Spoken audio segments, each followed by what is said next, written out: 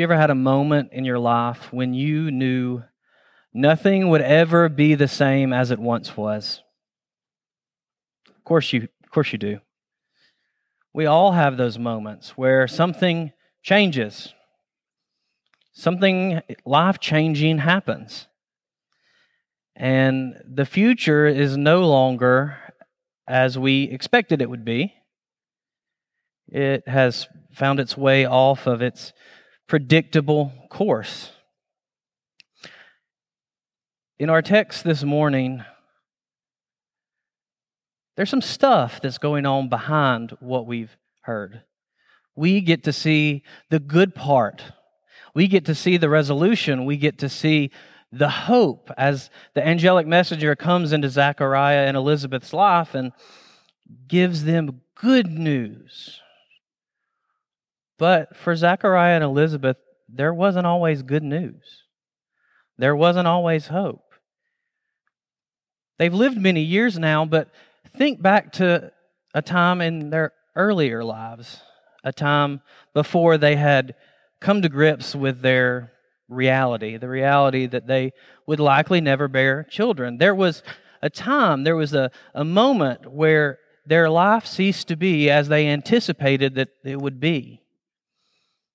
That moment where after trying many, many years and hoping for a family and hoping for a future, they came to the realization that the family in the future that they wanted and anticipated having wouldn't come to fruition. Can you imagine what that day was like? Can you imagine what it's like to go from having your whole future planned out and then coming gradually to the realization that it's not going to be quite as you anticipated it would be? And so they resigned themselves for years and years with the reality that they would not bear children. Many, many of us have moments such as these, moments, instances where what happened before represents a different time. And what we hoped would come doesn't end up arriving. These instances, they come in many shapes and forms. Sometimes this takes the form of a new job, right? We change jobs, or perhaps a vocation change occurs, or perhaps we suddenly find ourselves in a season that we hadn't anticipated being in. A season of uncertainty, a season of anxiety. To be sure, Elizabeth and Zechariah were in a season of perhaps uncertainty. In our world right now, we live in a sort of season and culture of fear. It's a great tactic that we see used all the time. It motivates people. It gets people to do things. We can turn on the news and we're afraid, and we read the newspaper and there's fear. And it's a force that we encounter frequently. It's a force that we encounter frequently. And yet the angelic message throughout Scripture, whether it's in the Gospels with Mary and Joseph and Zechariah and the shepherds, or even in the Old Testament, the first words that come out of the angel's mouth, for whatever reason, maybe it's because the presence and power of an angel is so overwhelming, but the first words that always come out are, "Do not be afraid." Do not be afraid. This is not God's will. This is not God's hope for God's people to be grounded in fear or existing in fear. And yet, there are times when we still find ourselves afraid or fearful about what is to come, what we don't know is coming. I remember a time very vividly in my life where I was fearful of the future. I shared with you all a couple of weeks ago about the loss of our daughter Lucy and how devastating that was for us. But what was equally devastating were the following days after that.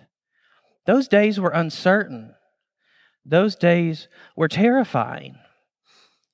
You go from, and those of you who have lost children know this, you go from knowing what your future is going to be or thinking what it's going to be to having part of that future just completely stripped away from you. And you find yourself in this place where you don't know where you're going. There is an existential crisis that occurs within you.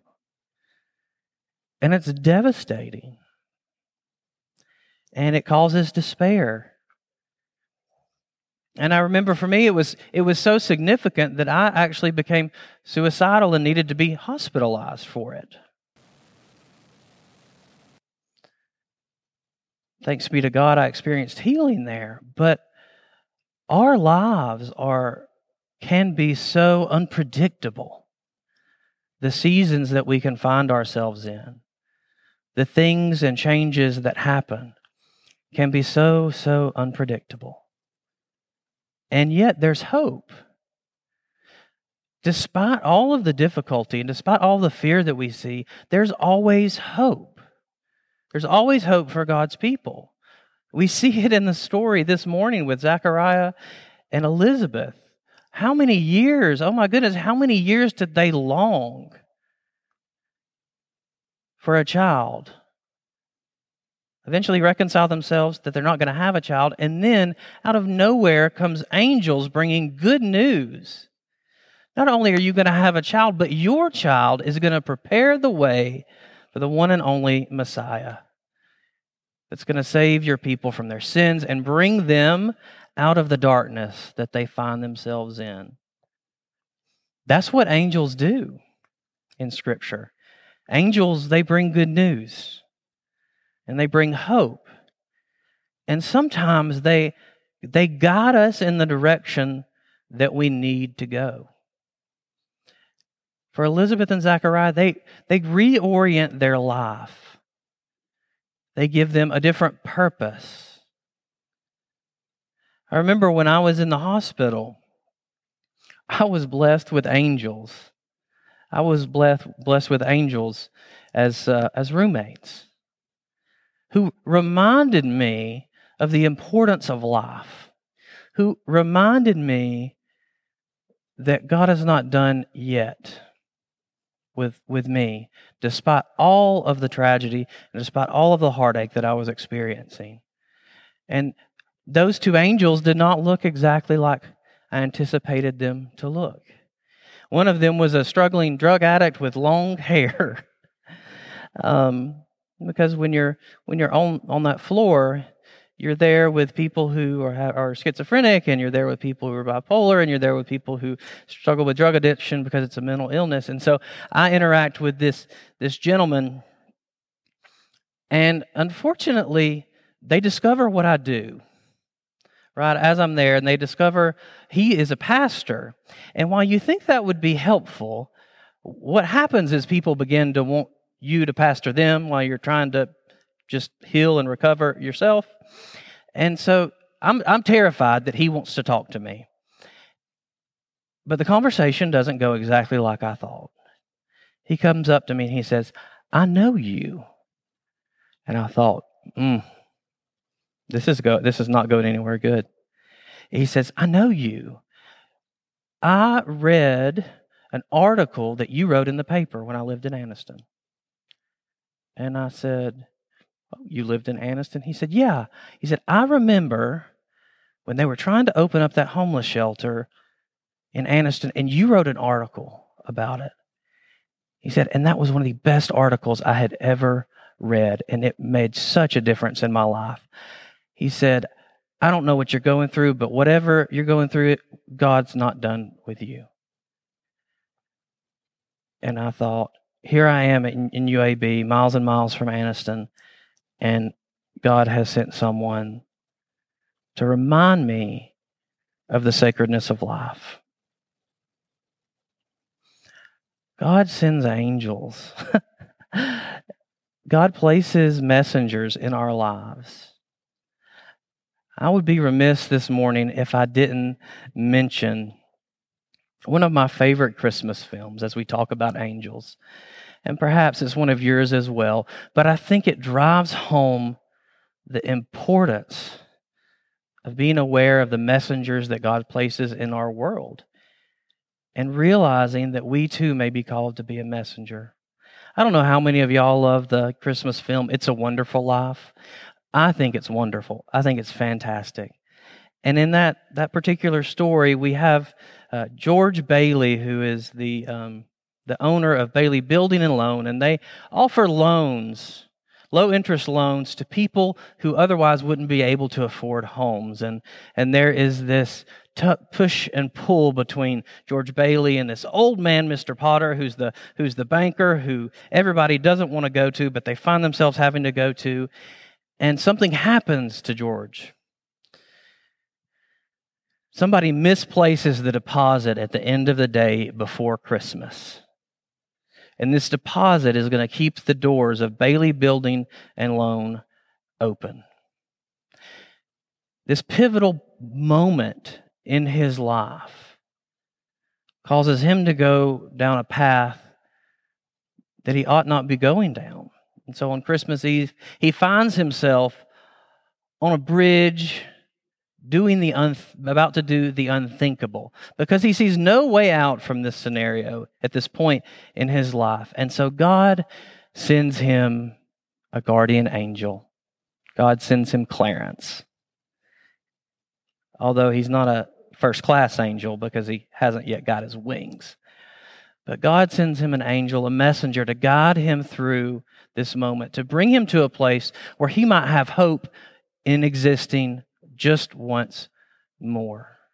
And the video clip I'm going to show you picks up this morning after he has come to his senses that life is still worth living. Clarence! Help me, Clarence! Get me back! Get me back! I don't care what happens to me! Get me back to my wife and kids! Help me, Clarence, please! Please!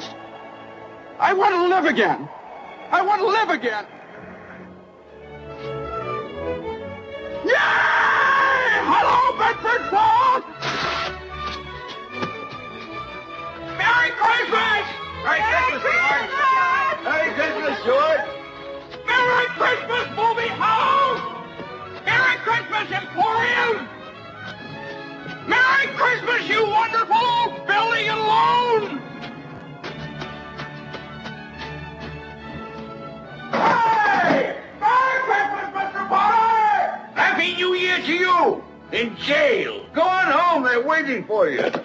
I hear them coming now. George, it's a miracle. It's a miracle.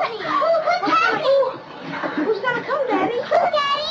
Come in, Uncle Billy. Everybody in here. George! George! You never seen anything like it? Isn't it wonderful? So many friends. Mary did it, George. Mary did it. She told some people you were in trouble with it. They scattered all over town collecting money. Didn't ask any questions, just said, George in trouble. Tell me, you never saw anything like it. Spread like fish. Another run on fame? Here, George. Merry Christmas. There we are. The line farms on the right. Merry Christmas. We're coming, George. Merry Christmas. Oh, Mr. Martini. Martini. Step right up there. You all get up. I busted the jukebox, too.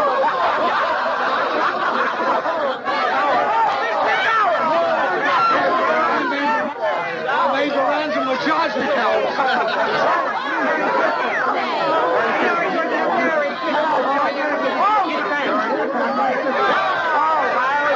George, I changed my mind.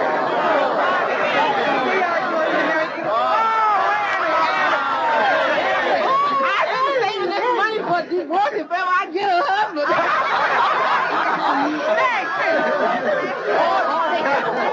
There you are, George. You got the pack of all left out of it. Here's some beautiful. I wouldn't have a roof over my head if it wasn't for you, George. Just a minute. Quiet, everybody. Quiet. Now get this. It's from London. Oh. Mr. Gower cabled you need cash. Stop. My office instructed to advance you up to $25,000. Stop. Hee-haw and Merry Christmas, Sam Wainwright. Clarence!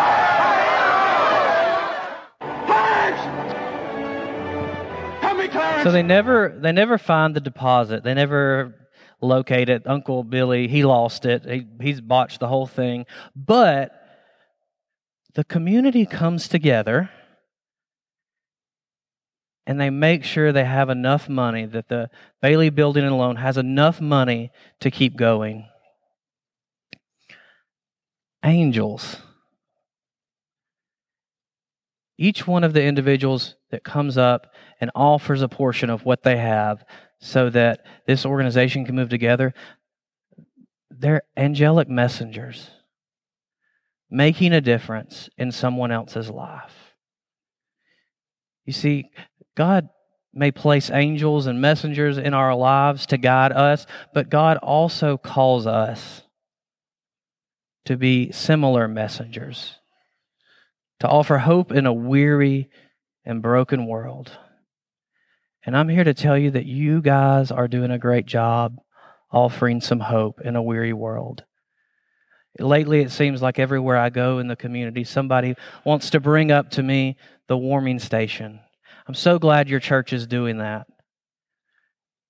And you know what? I've heard it from folks my age who would be described as nuns and duns, who have had their faith restored because they see the church doing what Jesus actually said to do. You're offering hope. You're being God's messengers. Let's keep offering those messages to our world. Let us pray. Gracious and loving God, when our lives are uncertain and we find ourselves beholden to fear and anxiety, God, you place folks in our lives. You send messengers to guide us. God, may we this Advent season identify those instances and those people that you've placed among us to move us along our way. God, and may we answer and heed the call to be a messenger to someone else, to offer hope for the hopeless. We pray these things in the name of Christ. Amen.